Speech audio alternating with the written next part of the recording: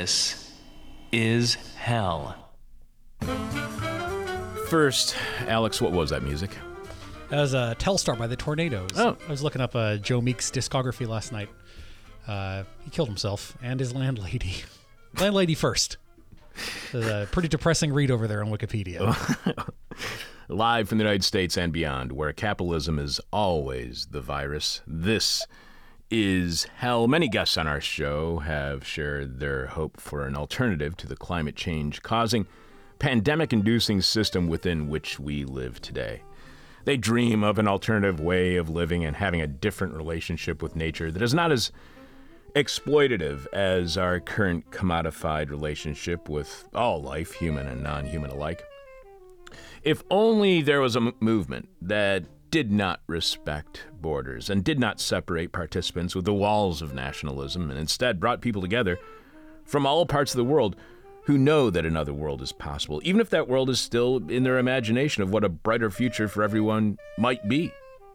Imagine a movement of hundreds of millions of people across over 100 nations, all with the same goal of putting people before profits, who have already come up with an alternative to capitalism. Well, what if that alternative already exists and has been thriving for decades as it challenges the deadly polluters and extractive industries that are not only destroying the environment, but are also a threat to all of society as well? On today's show, we will be learning all about an alternative that has been brewing in Brazil for over 30 years and has recently taken to the streets following deadly criminal mining accidents and an inadequate government response to coronavirus. And it all starts with water sovereignty. Our guest today is sociologist Caitlin Schroering, who wrote the Roar magazine article Inside the Struggle for Water Sovereignty in Brazil. Brazil's movement of people affected by dams has been fighting for decades against the privatization of water and for popular control over natural resources. Caitlin has 16 years of experience in community, political, environmental, and labor organizing, as well as a background in Latin American studies. Caitlin will be starting a position as a postdoctoral associate at the University of Pittsburgh this fall. Her research coalesces around multiple areas of social inquiry, including environmental sociology, resource conflicts, the human right to water, and transnational social movements using feminist and decolonial methodologies. Her primary line of research is based on extensive field work with two movements fighting against water privatization, one in Brazil and one in the United States. Also on today's show, we will have the rest of your answers to this week's question from hell. We'll share with you what's happening on our Patreon podcast tomorrow, Friday at 10 a.m. Chicago time at patreon.com/thisishell. We'll tell you what's happening on This Is Hell next week, and of course, we'll have a moment of truth with Jeff Dorchin.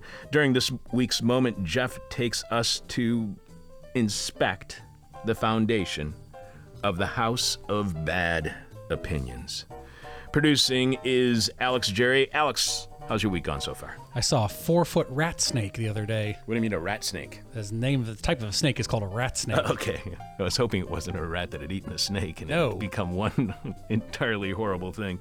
Where did you see this? My 4-foot front rat? step. No kidding. Yeah, I mean, God bless all creatures great and small, but damn, this is not a great thing to see on your front step when you're right about to step on it. How did you identify it as a rat snake? I'm just kind of guessing. Okay. I might send a Twitter message to listener Robert to see if he could tell me, but we looked it up. This is a scary damn thing. It's a big boy. You know, my sister has a PhD in herpetology, so you might want to send a picture to her. Oh, I thought she was a bug expert. She's got a PhD in that too, my friend. Damn. Bugs and snakes. Yes, my sister is such a girly girl.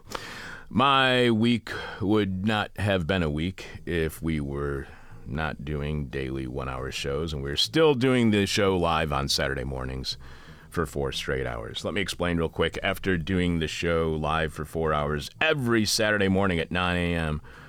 on Chicago's Sound Experiment, WNUR 89.3 FM, in January of last year, 2020, just before the pandemic, we started doing the show live daily for 1 hour, Monday through Thursday at 10 a.m. at thisishell.com, with a Patreon podcast on Fridays at patreon.com/thisishell at the same time, 10 a.m.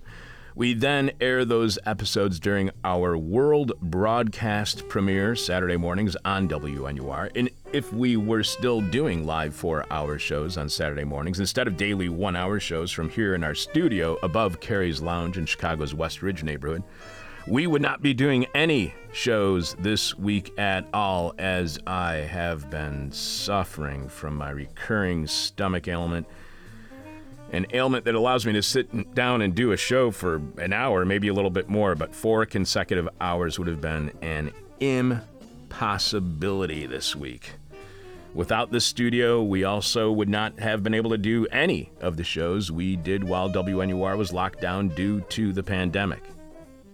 So again, thanks to Carrie's Lounge proprietor Pete Valavanis for giving us access to a space so we can keep giving you as much hell as we possibly can, even when there's a viral pandemic on the loose and when my stomach is in knots. But more important than any of that, Alex, please remind us, what's this week's question from hell for our listening audience? This week's question from Hella is, what's leaking out of your lab? What's leaking out of your lab? After that stomach discussion, I don't want to tell you. The person with our favorite answer to this week's question from hell wins your choice of whatever This Is Hell merchandise you want. You can check out all of our merchandise right now by going to thisishell.com and clicking on support, where you will see all the ways you can contribute to completely listener-supported This Is Hell. Remember, without you, we got nothing. So thanks to all of you for your support. You can leave your answer to this week's question from hell at our Facebook page, facebook.com/thisishellradio. You can direct message it to us via Twitter at thisishellradio. You can email it to us at alex@thisishell.com or chuck@thisishell.com, but we must have your answer by the end of today's show, when we are announcing this week's winner following Jeff Dorchin and the Moment of Truth. Alex will have more of your answers to this week's question from hell following our guest. Again, this week's question is, what's leaking out of your lab? What's leaking out of your lab? Listener Adam B. sent us an email to chuck@thisishell.com following our interview Tuesday with Max Isle on his book, A People's Green New Deal. Adam writes, after hearing today's Red Deal shout-out, I'll push it again for a potential show. I'd say get Nick Estes or whoever he recommends to be on to discuss the Red Deal.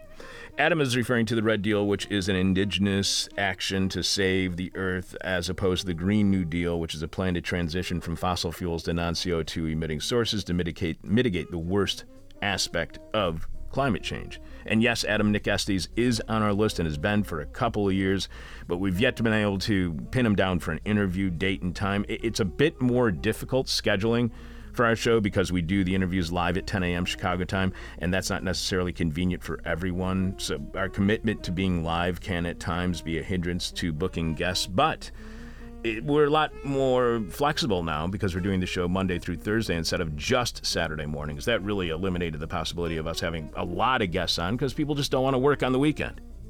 But Adam didn't only email us. Adam also emailed Max Isle, and he CC'd us on the email he sent to Max. Adam writes to Max, thanks for going on This Is Hell. I'm a rabid listener. Question for you. Who do you think are some of the savviest, most effective or most potentially effective climate organizations out there right now? I'm looking to join and or start something, preferably join hella easier. None of the big groups I'm aware of seem like quite what I'm looking for. Example 1, 350.org. They seem to lack the ambition of, say, a People's Green New Deal and seem to lack effective strategy for what ambition they do have. Example 2, Extinction Rebellion. There's more accessible frames than Extinction, and their major direct actions to date that I'm aware of don't seem to reflect a solid dialectical materialist understanding of power and imperial capitalist political economy. Example 3, the Sunrise Movement. They have some good rhetoric on intersectionality, but they seem to have a bourgeoisie core that comes with neutered militancy and with alienation from peasants, proletarians, and lumpen proletarians.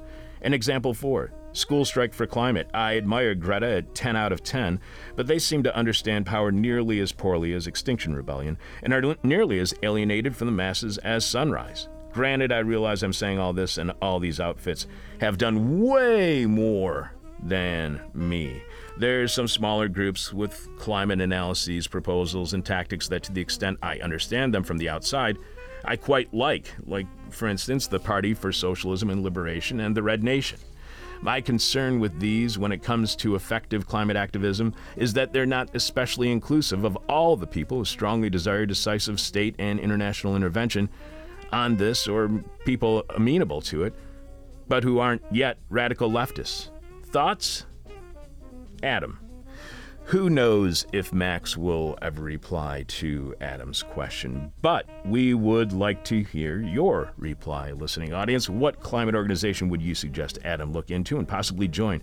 Again, please keep in mind, Adam does realize he might be overly critical of the groups, or that his analysis might be off. He mentioned that, and that he admits that they have done far more than he has. So send us your suggestions on what climate group Adam should join to chuck@thisishell.com. And if you do, we will not only read your suggestions on air, but we'll forward them to Adam, and we'll see what happens.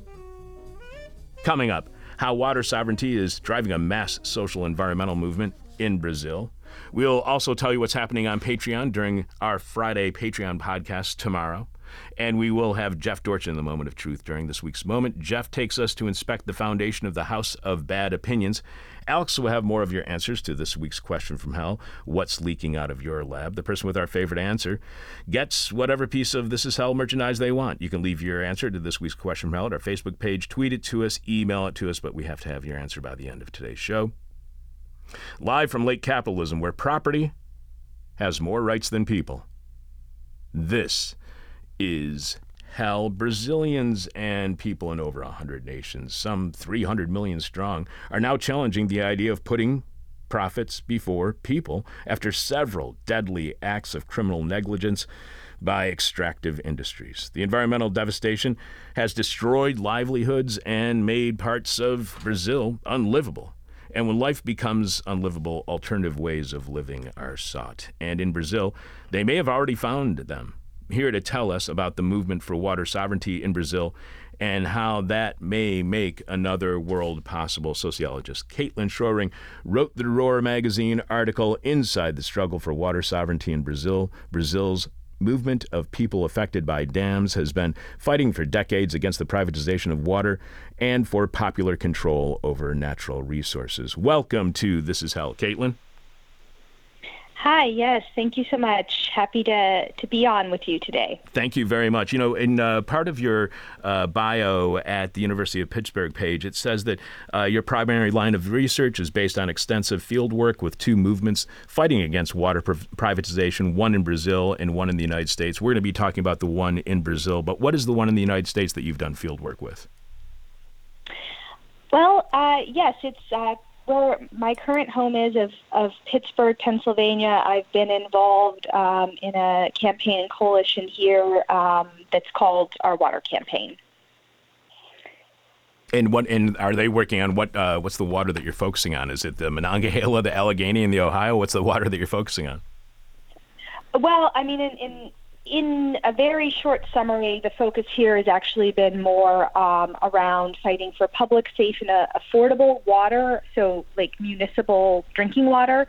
There was a lead in the water crisis that broke back in 2016, and part of that problem was caused from what I would call a failed public-private partnership with a water corporation, Veolia.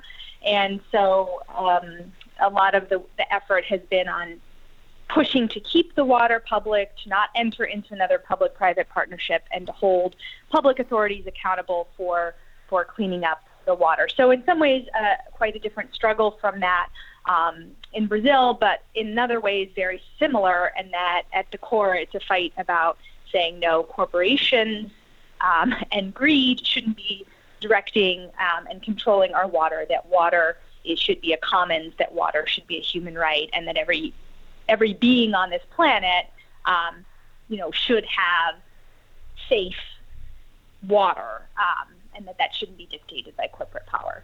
These public-private partnerships that you are fighting in Pittsburgh, that's not, I know, quite what is happening in Brazil, but those public-private partnerships, it always seems to be dominated by the private partner within that partnership. The public partner seems to always just be left aside. How would you describe that relationship when it comes to Brazil? Are the extractive industries, are they in a public-private partnership, or is the relationship different from what we see here in the United States? Yeah, that's a great question. So I think that I would say it's both different and the same. So, for example, actually, even as there has been and is, I would argue, and this has been well documented, kind of a trend towards what we could call remunicipalization of water globally, right? So that is that water, like municipal drinking water and sanitation, that has been privatized, to turn it back into publicly controlled authorities. There's been a move for that globally. At the same time, we do see in some places, and including in Brazil right now, especially with more right-wing governments, push for legislation and laws that would make it easier to enter into public-private partnerships and to privatize drinking water and sanitation. And that is a struggle that is currently that is happening in Brazil. In the content of my article, though, which is really focused on Mabi's struggle and specifically focused on some of the horrible, what I would say, and what they call crimes that have occurred around dam collapses. That also, though, connects to this problem of privatization, right? So Vale, which is the company that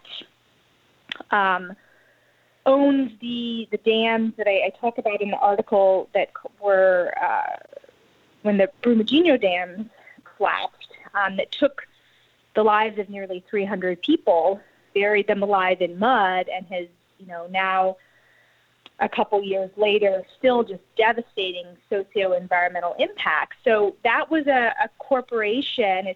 It's iron ore corporation. So that means, we're not just talking about, I think often when we think about mining, we don't realize all the pieces to that. So there's the actual iron mines and extraction of the iron ore, but there's also the railroads that need to be constructed, the highways, the dams to make all that possible, and kind of this whole energy complex. And so Vale was a state-owned company, and then it was privatized.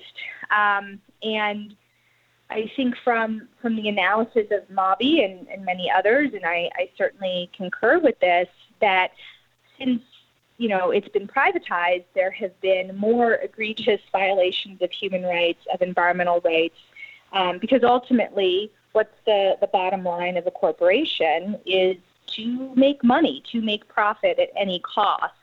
And so I think in that sense, when we're thinking about corporate power and privatization and then kind of the devastating environmental and social impacts that come from that, there are a lot of similarities between struggles wherever they're occurring in the world and whether they're around, we're thinking about drinking water or we're thinking about hydropower and dams. Mabi is the movement of people affected by dams. In case people are curious, that's the what's in the title of Caitlin's writing. You were mentioning, we'll get back to dams in just a second, but you mentioned remunicipalization, which people might also see it as something called deprivatization. One of the things that we were being told when everything was being privatized by nations all over the world is that deprivatization is a very, very difficult thing to do. And it almost is being sold as something that is an near impossibility. So how difficult is it to remunicipalize utilities? Well, I think that's a complicated question. What I would say, though, is that even as it is difficult. On the other hand, we can see, and PSI, Public Services International, has done a lot of really excellent work around this. But there are probably close to 2,000 cases of remunicipalization of utilities around the world. And so I definitely think it is possible, and I think there is the data to show that it's possible, that it is happening. And I think one of the things that has made it, why we see this reversal is that especially, so there was the wave of kind of neoliberal reforms, and with that privatization of water and other resources and utilities in the 80s and 90s in particular that swept around the world. And at this point, we're seeing decades later the effects of that it didn't work, right? That maybe for a few years, in some cases of privatization, maybe the cost went down, but after a few years, almost across the board, we see prices going up for services and quality going down. And so both, political leaders and people see the impacts of that, feel that, and then have organized to say, hey, clearly this didn't work. We need to reclaim whatever we want to call it, remunicipalize, deprivatize, reclaim our resources. And I think that it's important to hold up the success stories, because I think that can give us hope in our struggles wherever they're occurring in the world, to realize, yes, this is a huge fight. This is also a part of a global economic system that's very powerful, but that the people united can win. You write that in Brazil there is an extensive network of mining companies, electric companies, and other corporate powers that construct, own, and operate dams throughout the country. But for the communities directly affected by hydro dam projects, water and energy are not commodities. Brazil's movement of people affected by dams, or MABI, fights against the displacement and privatization of water, rivers, and other natural resources, and the belief that everyday people should have sovereignty and control over their own resources. So how undemocratic is control over water and rivers in Brazil? And to what extent can any lack of democracy be blamed on, the former military dictatorship and that dictatorship's heavy influence over Brazil's politics ever since? Well, I want to preface my answer to that question by saying that obviously, my answer to that is going to come from my perspective, and as someone who lives from the United States, who is, so to speak, in the center of the empire. And so with that being said, I think it's really important that I and that we in general in the U.S., right, don't just fall into the narrative of, the problem somewhere, the problem in Brazil is they're who they've elected to be leaders, right? Or because I think that it's, again, the analysis and the focus of understanding that this is a part of a global capitalist, say, imperialist world system is really critical. Now, to maybe speak a little more directly to your question, right, I think that I would argue that Brazil has an incredibly vibrant, popular social movement. MABI is one of them, but there's many others. Probably more listeners are familiar or have heard of the MST, or Landless Workers Movement, which has millions of people engaged in that struggle for agrarian reform and sovereignty. And I think that for all of his flaws, certainly, but for example, under the Lula administration, social movements did make gains. Social movements were able to place demands upon the state for rights that were guaranteed in the 1988 Constitution and see some of them realized. Obviously, it wasn't perfect, but there were strides made for social movements in gaining more rights, in MST, and being able to gain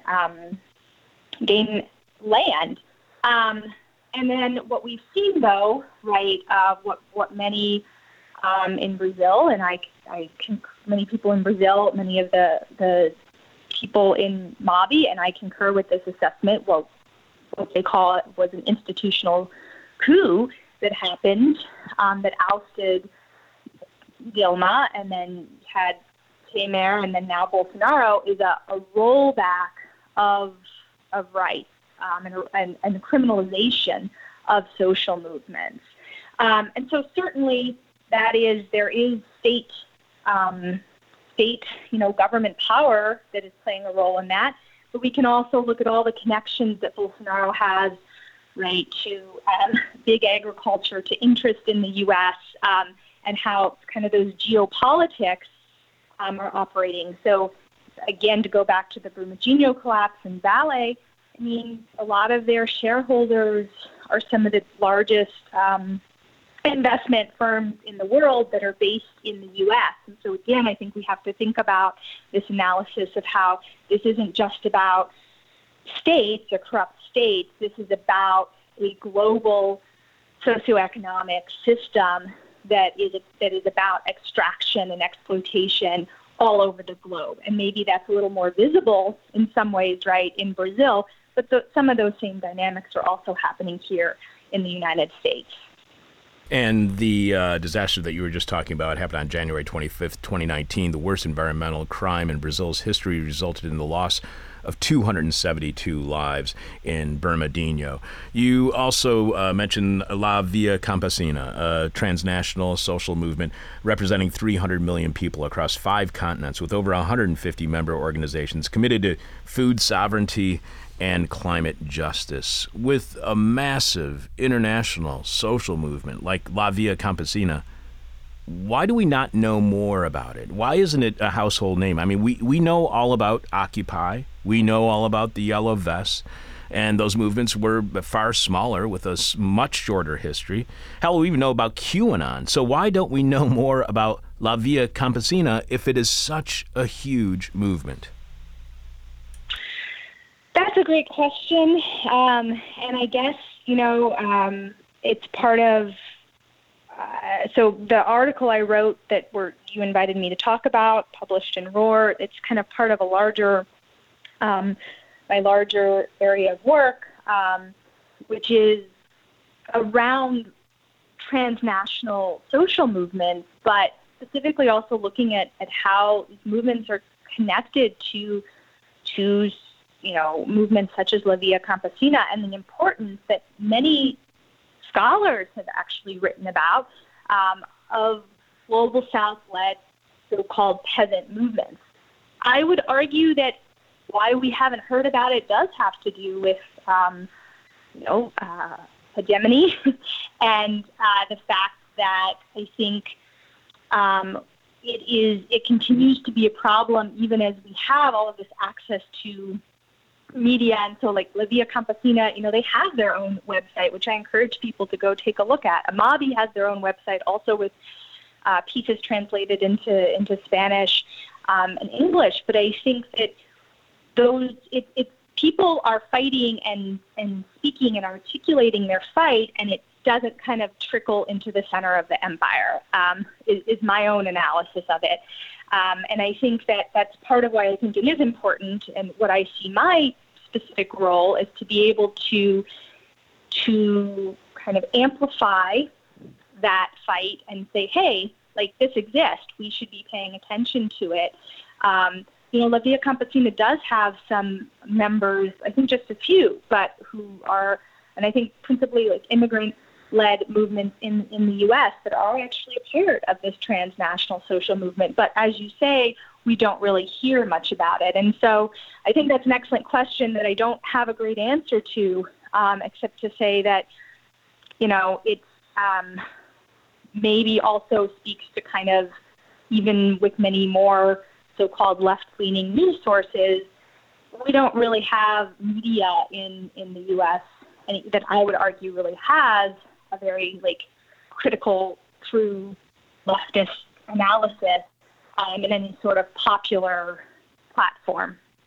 Don't sell yourself short. That was a very great answer. I like that answer. You write, Mabi focuses its fights on 6 interconnected areas: human rights, energy, water, dams, the Amazon, and international solidarity. The movement organizes for tangible policy and system-level changes and actively creates an alternative to capitalist globalization. I keep hearing people still looking for an alternative to capitalist globalization, like one does not exist yet. So has the movement come up with that alternative to capitalist globalization, or are they still in the experimenting stages of a revolution, if you will? What is the state that they are in when it comes to finding that alternative to capitalist globalization? Yeah, another great question. So I think, and I have explored this more in some other writing, but what I argue, so Mabi talks about a novo camino, or a new path, a new way, right? And so part of what I see being articulated in their struggle, but it is also, as they are connected to, as we've talked about, La Via Campesina, and that also connected to MST and to other popular social movements in Brazil and across Latin America and across the world, actually. And I think that, so part of that articulation of an alternative to capitalism is this vision for a future without, where our world isn't structured around capitalism. But part of it is also living it in the moment. And so it's how people are engaging with each other and building the struggle and building community every single day. And so has it been realized? Well, no, not fully, but I think it goes back to maybe an Arundhati Roy quote of another world is not only possible, she's already on her way. I might be getting that quote slightly wrong, but I think it's part of the struggle is, right, it's living into it. It's every day. It's imagining that our world could be different. It's believing that despite everything that tells us it can't happen, and it's fighting for it every day. And one of the most powerful, beautiful things, truly, that I have learned from Mabi is also the importance of solidarity and of international solidarity and of understanding that, yes, someone's struggle who lives in the U.S. is different from someone impacted by the dam collapse in Brazil. But at the same time, we are, as they say, todos somos atingidos. We are all affected. And understanding that to create this different world, this has to be a collective fight. And kind of the care and love and attention to building that every single day. So that would be my answer. You also write that in Brazil, the logic of profit has dispossessed people of their sovereignty, their wealth, and their water, the very essence of life. The massive dams Vale uses in its mining operations privatize and pollute water used by thousands of people. So with no sovereignty, wealth, or water, that does not sound like people living in what one might call, and the Brazilian government and its patriotic supporters may argue, is a democracy. What kind of governance do you think best describes the one experienced when you have no sovereignty, no wealth, no power, all because of privatization and corporate private interest control? Because this sounds like, turn of the century American company towns. Is Brazil essentially little pockets that are company towns controlled by corporations? Well, I think that is both a simple and a complicated question. So, what I'm thinking about actually is how we can find plenty of examples in the U.S. where people don't have access to drinking water, where people are dying of high rates of cancer because of corporate pollution, right? And so I would argue that it isn't, even within the U.S., even as it's less visible, those sort of dynamics still exist today. At the same time, it's also true that because of laws and regulations, that some corporations that are based in the U.S. have taken their exploitation elsewhere.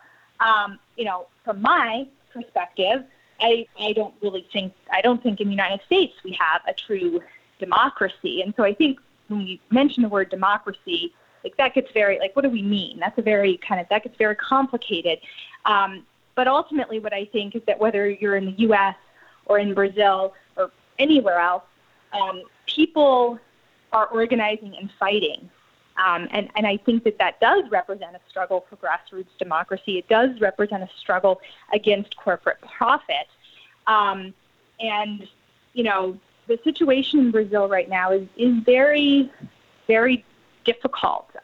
Not even, we're talking about all the mining realities and environmental devastation. And then there's just the horror of the COVID pandemic that has taken nearly now 500,000 lives in Brazil. And again, I think, right, it's because the logic of profit is being put ahead of the logic that for life. And I think that is something that's happening. That's a global problem. We can't look at these processes as just, well, it's just specific to one state.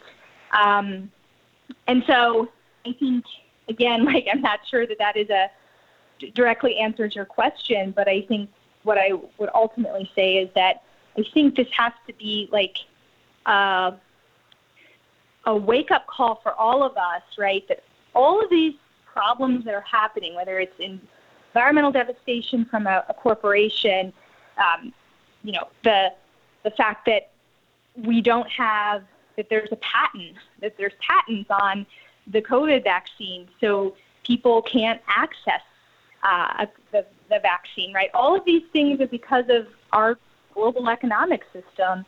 And I think it's really important that we start to think about and analyze it from that perspective and think about how are we going, the power, how are we going to build people power on a local, a national, and international level to say, no, enough, like life should be ahead of profit. You write that there are more than 100,000 atingidos, affected people in the region, but people do not know what is going to happen or when emergency aid will ever come. This is in the area that was devastated by the dam collapse, killing 272 people. Further, government negotiations with Vale for reparations were conducted without the participation of atingidos. On February 4th, 2021, the Brazilian government and Vale reached an accord. Nearly $7 billion was awarded to the state of Minas Gerais, where this was taking place, making it the largest settlement in Brazil's history, along with murder charges for company officials. First, Caitlin, how far can $7 billion go toward making Minas Gerais a livable place again? And secondly, I mean, how unprecedented is this, holding corporate executives for charges of murder? Because this is something that a lot of climate change activists have been hoping for a very long time, that you could actually bring criminal charges against planetary devastating companies. So my first question is, how far can $7 billion go? And my second is anybody going to actually be held accountable for murder? Right. So, and I think I note this in the article, from the perspective of Mabi, that settlement is not legitimate. And so, like the New York Times, I think it actually was the front page, but, had this, there was $7 billion was awarded. This is the largest settlement in Brazil's history. This is a victory. And I think on the one hand, it is, I think, important that something happened. But again, the problem is that accord was made without the participation of the people most impacted. That money, from the perspective of Mabi and other people on the ground, that money is not going to go to the people most impacted. People are left out of that settlement, I think. And then there's just the question of can any amount of money actually provide true reparations for displacing people from their homeland and destroying their way of life? And I think the answer in short is no, it can't. But something needs to be done. And so at the minimum, right, that those impacted should have a voice and a say in what the reparations are. The money should go to them. And again, unfortunately, it seems that is not what has happened. In terms of will people actually be, held accountable?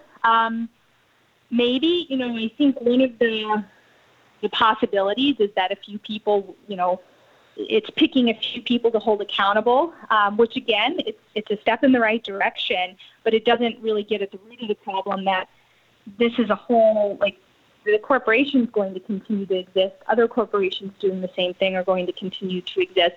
What about the fact that, just to name one, because I think it's a more familiar name, BlackRock Capital owns like 5% of shares in Vale, but we know it's almost impossible to hold investment companies like that accountable because there isn't one like person you can target. So, it's a complicated answer, but ultimately I feel it's important to just reiterate the point that from the perspective of Mabi, that $7 billion accord isn't really a victory.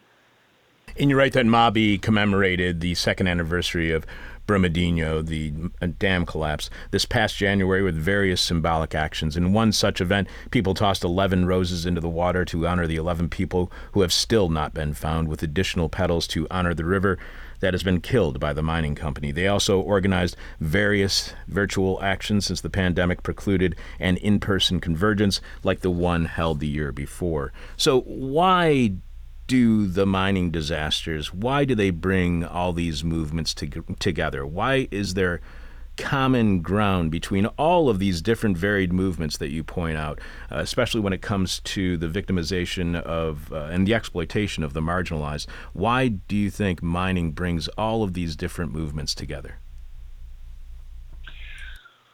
Well, I think that we could, find other examples. Like right now, another thing that's bringing movements together is trying to fight against defunding the public health system, or calling for the impeachment of Bolsonaro. That's also bringing different movements together. I think that something that I see is more that in Brazil there is more of a capacity to build multi-sector fights than what we have here in the U.S., for example.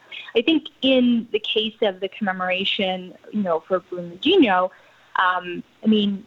272, and I just want to note, I'm using that number because it's what Mabi uses, because two of the people lost were pregnant, so they're counting it as 272, but some news outlets have reported it as 270. But that's an enormous loss of life, of people, buried alive under mud. Like, it's horrific, right? And so I think and there is this very clear, Vale that has a track record of other accidents or crimes, and so it is a mobilizing, kind of unifying moment. But I think part of what makes it also possible to bring different struggles together is that you can't actually talk about water sovereignty without talking about land, sovereignty, right? Because when a dam is built and it floods and displaces people from their home, or when a dam collapses and it turns to mud, that has significant repercussions for agriculture, right? For fishing. And so all of these, you can't think about land without thinking about water. You can't think about the right to water without also thinking about the right to health or education. And so in that sense, there is this analysis that all oppression, all exploitation is connected and is coming from the same root cause. And that same root cause is? It's capitalism, and also how patriarchy and racism operate and are part of capitalism. So you also point out that in the past 5 years, the number of Brazilians experiencing hunger has grown to nearly 37%. I want to make sure people understand the direct impact of mining and these extractive industries on Brazilian people when it comes to actually feeding themselves. The COVID-19 crisis, you continue, has only worsened the reality. In August 2020, Bolsonaro vetoed a bill that would have granted emergency assistance to family farmers. So how much is a lack of local water sovereignty and infrastructure of dams to facilitate destructive mining contributing to that growth in hunger across Brazil? Is water sovereignty, a lack of water sovereignty, leading to Brazilians going hungry? Well, I think that as Mabi talks about, right, that water and energy are not commodities. That's what they say, right? Because dams are, that's energy, but you can't think about the two separately. And there is an analysis that the price of energy is theft, People can't afford it. And so I think, again, it's going back to this point that, like, yes, this is a fight for water sovereignty, and it is about water, and it is about dams. But it's about a larger struggle, which is for popular control and sovereignty over resources, and that includes all resources. So we can't think about the fight for water as separate from the fight for land sovereignty, as separate from the fight that, electricity and gas and petroleum, that those things should not be privatized, that they should be in control of the people. Same for the public healthcare system. And so there is a current government that is seeking to further privatize, deregulate, and just extract all of these resources from Brazil, because there's all kinds of minerals, right? Not just iron, bauxite, and the list goes on, gold, and none of that wealth to benefit the people. One last question for you, Caitlin. We've been speaking with sociologist Caitlin Schroering, who wrote the Roar magazine article, Inside the Struggle for Water Sovereignty in Brazil. Brazil's movement of people affected by dams, or MABI, has been fighting for decades against the privatization of water and for popular control over natural resources. One last question for you, Caitlin. And as we do with all of our guests, our final question is the question from hell, the question we hate to ask, you might hate to answer, or our audience is going to hate your response. One of the things that I really appreciated about your writing, about the points that you were making today, is how MABI, how MST, how La Via Campesina, all these organizations have an international, have a universal focus. And that's something that I think really is lacking here in the United States. The old phrase is that the American left is more American than left. In your opinion, why is the American left more American than left? Why can't the American left see beyond borders? Well, easy question to finish off with. I think that I do think that the United States, we are very individualistic and have a very, we don't have a great sense of the collective. And I think that becomes harder then to think about the importance of collective struggles. And I also think sitting in the center, I think we're a failing hegemon, but still sitting in the center of the empire, it's harder to see that this system isn't working, right? And there has also been a concerted effort, of course, to push, including to push labor, right, farther and farther to the right. And so now what we call the left is really the center. And so I think it's a combination that there's been a concerted, intentional effort on the part of those in power, to put it that way, right, to push us further to the right. We also have this very individualized kind of ethic that makes it harder to see the collective. And I think, it's also, I also think our education system certainly plays a role. Like, we're not really taught all the true horrors that have happened in our country, right? There's this myth that this is land of the free, home of the brave, when it's a country built on racial capitalism that was, from its founding, absolutely not for all, but we still, especially I think for white middle-class people, it becomes incredibly hard to understand just how exploitative this system is. So I guess, I think that there is a lot that we can learn from struggles like La Via Campesina, from struggles like MABI, and I hope that we can begin, and I think we are. We're shifting every day, I hope, to understand how the struggle is interconnected, to understand how we don't really have a leftist movement here in the U.S., and that to really build one, there has to be solidarity, and there has to be solidarity on a global scale. Caitlin, another great answer. Thank you very much for being on our show this week. I'm so glad that we're getting back to finding out what is happening with the workers' movements within Brazil. We were covering this back in the early 2000s, late 1990s, and I'm so glad that we were able to touch on this aspect of what's been happening in Brazil lately. We have a correspondent, a contributor, Brian Muir, who works for Telesur English, and he usually focuses on what's happening with Lula, with Dilma, with Bolsonaro, so I'm glad that we were actually able to get to the workers' movements. Thank you so much for being on our show today. Thanks so much for having me.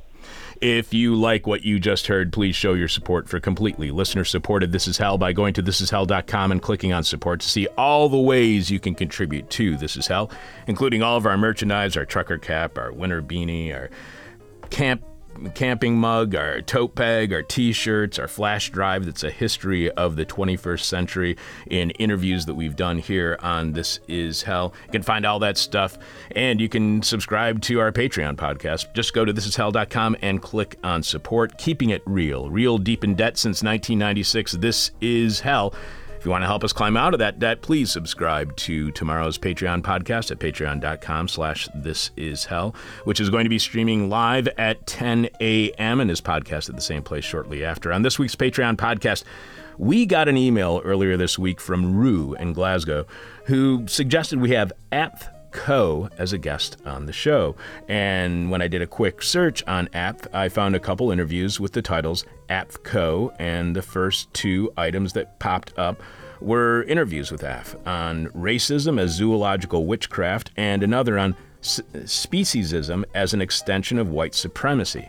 Rue then wrote, "I'd be real interested to hear how Chuck's style of interviewing helps to get the most out of her time on air." So on tomorrow's Patreon podcast, I will do my best to explain and reveal my style of interviewing that really does not have much style at all.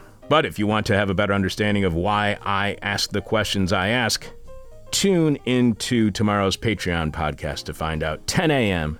Chicago time, Friday mornings, patreon.com/thisishell. Meanwhile, because of today's discussion with Caitlin Schroering, we're sharing 3 interviews we did. Not 1, not 2, but 3 interviews we did back in 2003 and 2004 with Eric Leanson, founder of the Friends of the MST, the Landless Workers Movement of Brazil, which you can find out about at mstbrazil.org. It's also a great place to find news about Brazil. Yep, way back in the early aughts, we were covering the Landless Peoples Movement, which has continued to grow and has become the massive uprising it is today, with currently over 1 million people in Brazil engaged in land conflicts. So tomorrow on Patreon at This Is Hell, or on the Patreon podcast of This Is Hell, I will reveal what my interviewing style, which is not all that stylish, is all about, and we'll play 3 interviews from the early 2000s on the Landless Peoples Movement in Brazil, but you can only hear that by subscribing on Patreon at patreon.com/thisishell. In a few minutes, Jeff Dorchen will be delivering a moment of truth during this week's moment. Jeff takes us to inspect the foundation of the House of Bad Opinions. I'm your bitter, blind, broke, gap-toothed host. Chuck Mertz. Producing is Alex Jerry. Alex, please remind us what is this week's question from hell and tell us how our listeners are responding. What is leaking out of your lab? What is leaking out of your lab? Pete V says, sciencey things. Joel G says, lumpy gravy. And George P says, the dulcet tones of Chuck Mertz. What is leaking out of your lab? Tom G says, genetically modified mosquitoes that deliver a little shot of methadone in exchange for your blood. Tynan S says, adorable animals, all of whom I liberated from their detestable corporate wardens as part of an elaborate photogenic PR stunt designed to draw attention to inhumane product testing, but I forgot to rescue the ugly ones. What is leaking out of your lab? What is leaking out of your lab? Stephen D says, salty discharge. Disgusting. David R says, existential dread. Ronaldo M says, pasta visual. Ugh. What is leaking out of your lab? A few more. Braden S says, clouds of weed smoke and dope beats. Andrew S says, imperialist propaganda. Martin F says, Captain Trips. And via email, Adam B says, that sauce that comes with the dumplings. We'll have more of your answers to this week's question from hell following Jeff Dorchen in the moment of truth. Keep in mind, a lot of the questions I asked this week, all of the questions I asked this week were written while I was high. This is hell, and I know you have Jeffy on the line. You know what to do. One more time.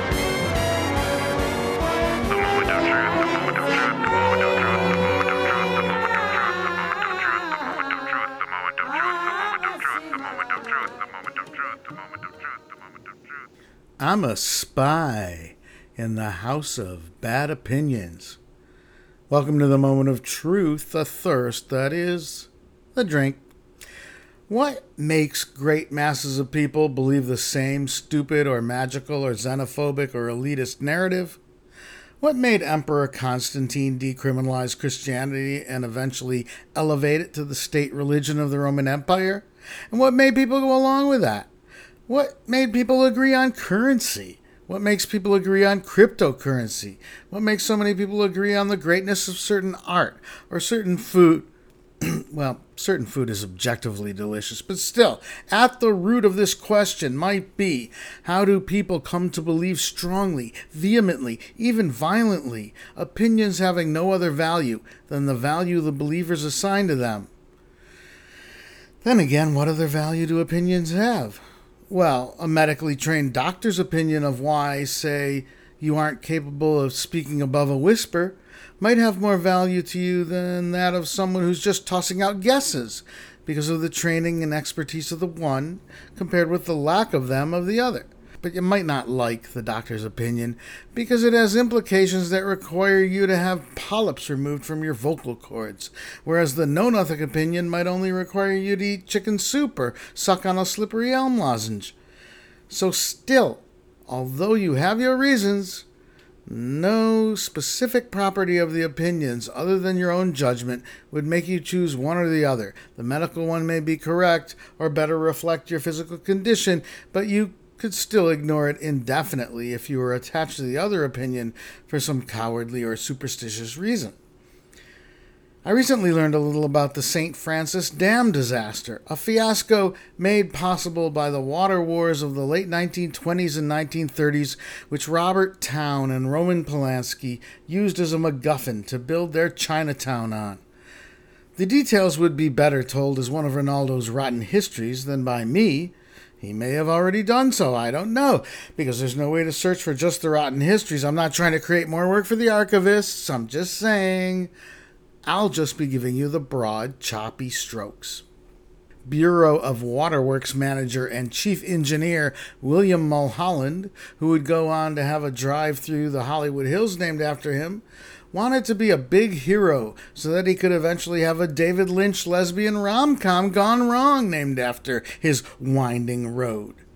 So he had a huge dam built and redirected the Owens River away from the Owens River Valley and its farms into an enormous reservoir. The dam needed to be higher than he at first thought because of all the water that needed to be stolen, so they built it higher, but Mulholland, like a doofus, neglected to increase the size of the foundation.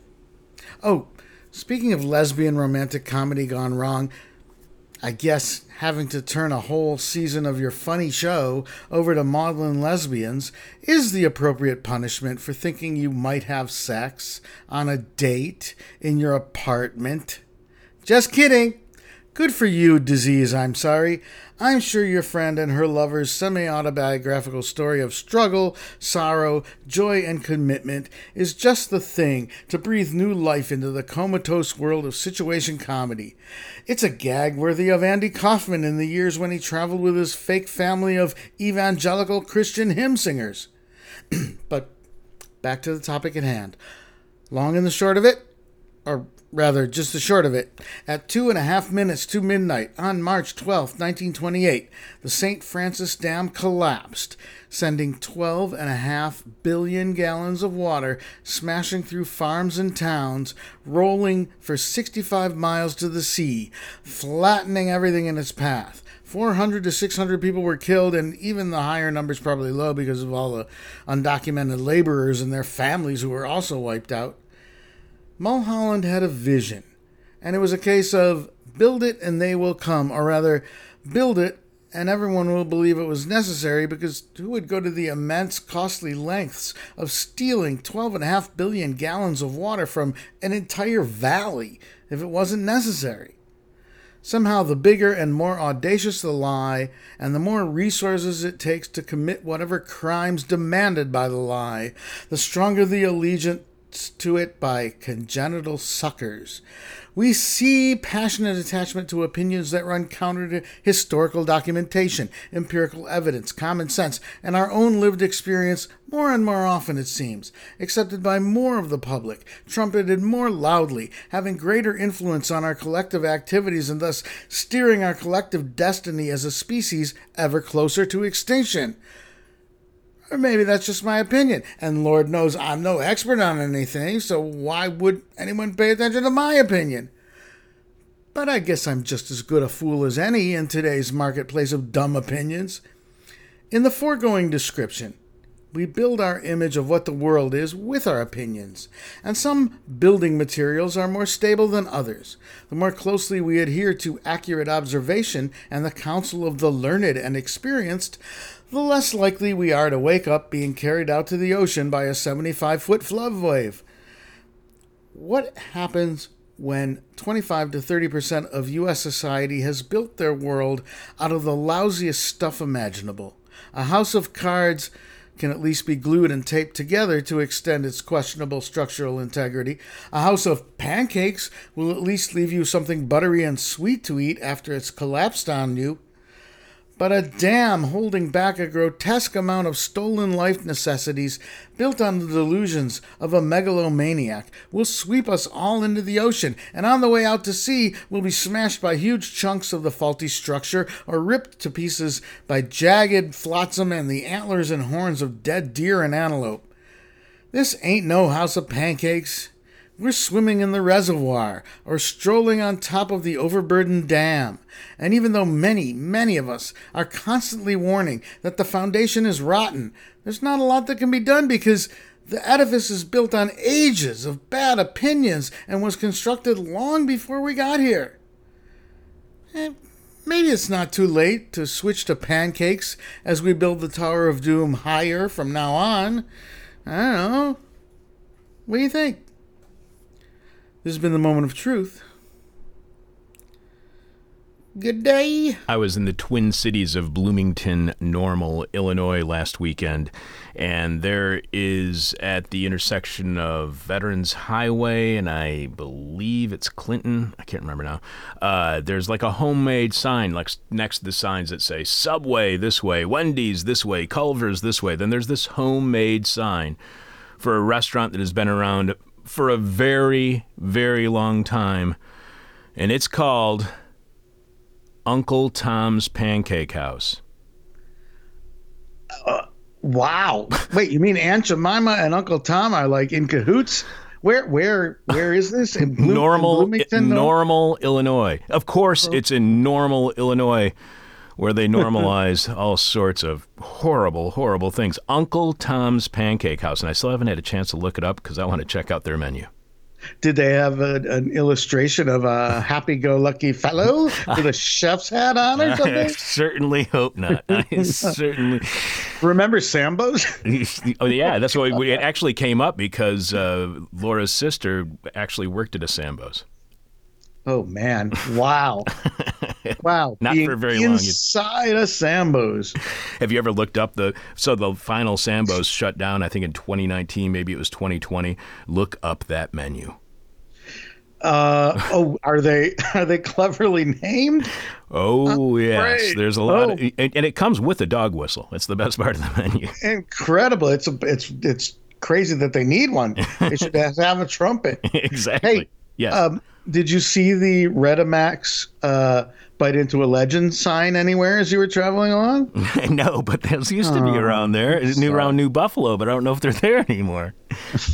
They are, or I don't know. I downloaded a bunch of photographs of the sign for various usage, but so I think they're still operating. I've never been there. But you have pictures of their signs? I always thought it was a pie that the guy was eating. Well, it's so monstrously bizarre. It's like the dental sign that they copied Alfred E. Newman from. Oh, right. It just looks like this weird. Like, what is that? Is that an ape eating a pie? It's a bizarre thing. Yeah, it doesn't really make sense. Jeffy. No. Yeah. Until next time. What? Stay beautiful. Ooh, okay. Live from land stolen from the Potawatomi people, this is hell. This week's question from hell is, what's leaking out of your lab? The person with our favorite answer to this week's question from hell gets whatever piece of This Is Hell merchandise they choose. Remember, you can see all of the stuff that we can, all the ways in which you can support completely listener-supported This Is Hell by going to thisishell.com and clicking on support. You can still leave your answer to this week's question mail at our Facebook page, tweet it to us, email it to us, but we have to have your answer in now. Alex, please share with us the rest of our listeners' answers to this week's question from hell. What is leaking out of your lab? What is leaking out of your lab? I love how you hit what on that. That's really great. I was a little distracted because I'm also looking at Tom's Pancake House over here. Is there a menu? Yeah. Zach Tomato Millionaire says, everyone is sweating this question, trying to admit to stealing from work without publicly admitting to embezzlement. Marks P says, definitely not CIA-designed SARS strain. Occult FTN says, reanimator juice for my dead hopes in politics. What is leaking out of your lab? Two Thrones says, your mom. Joke's on you, your Two Thrones there. Someone got to that 2 days ago.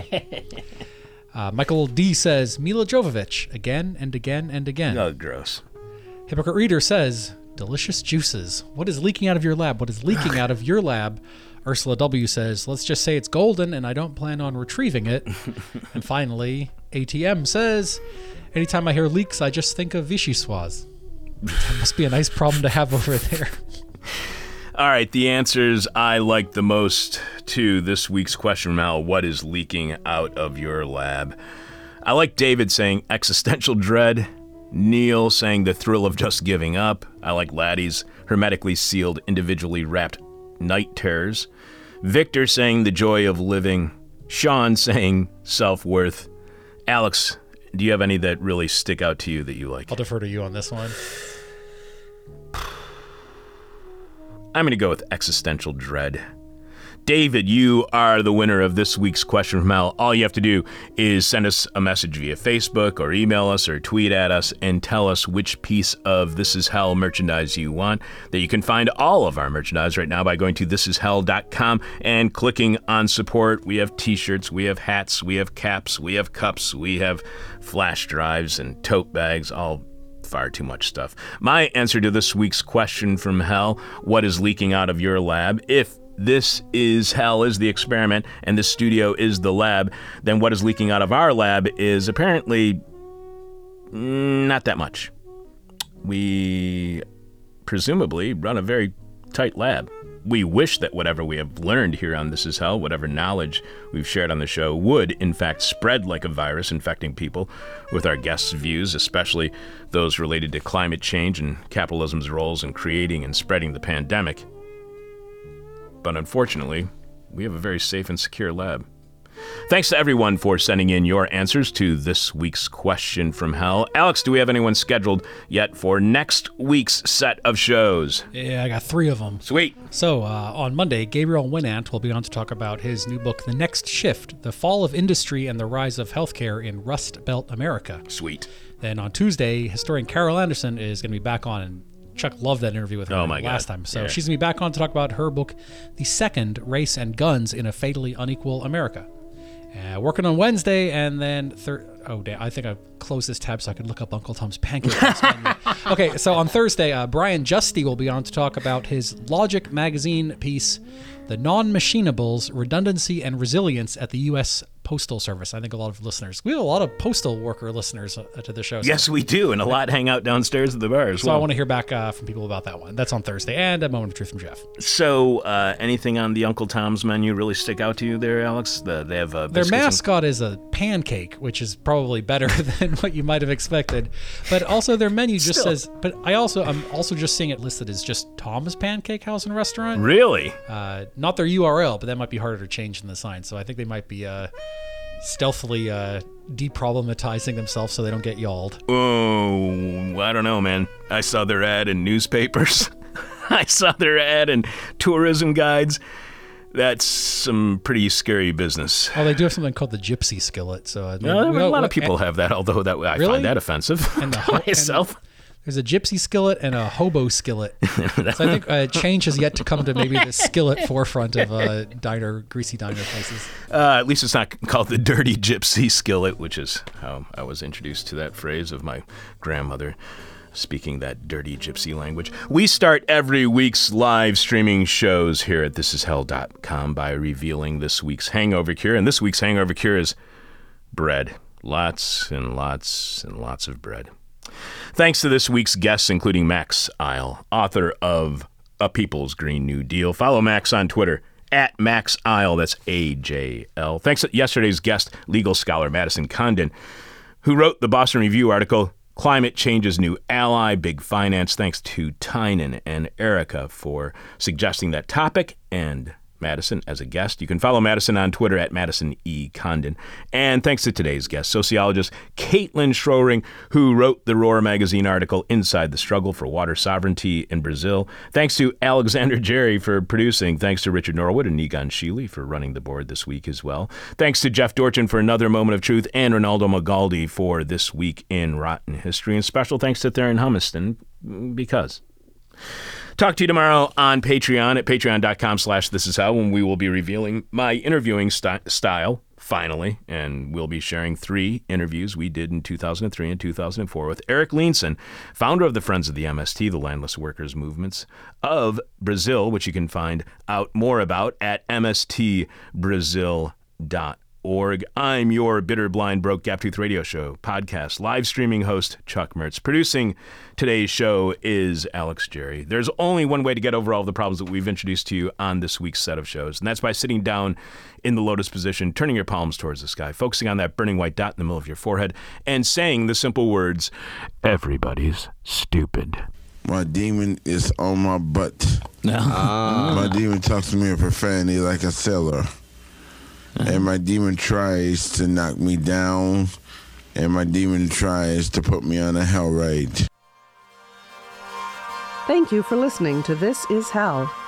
For more interview hell and to support the show, visit thisishell.com.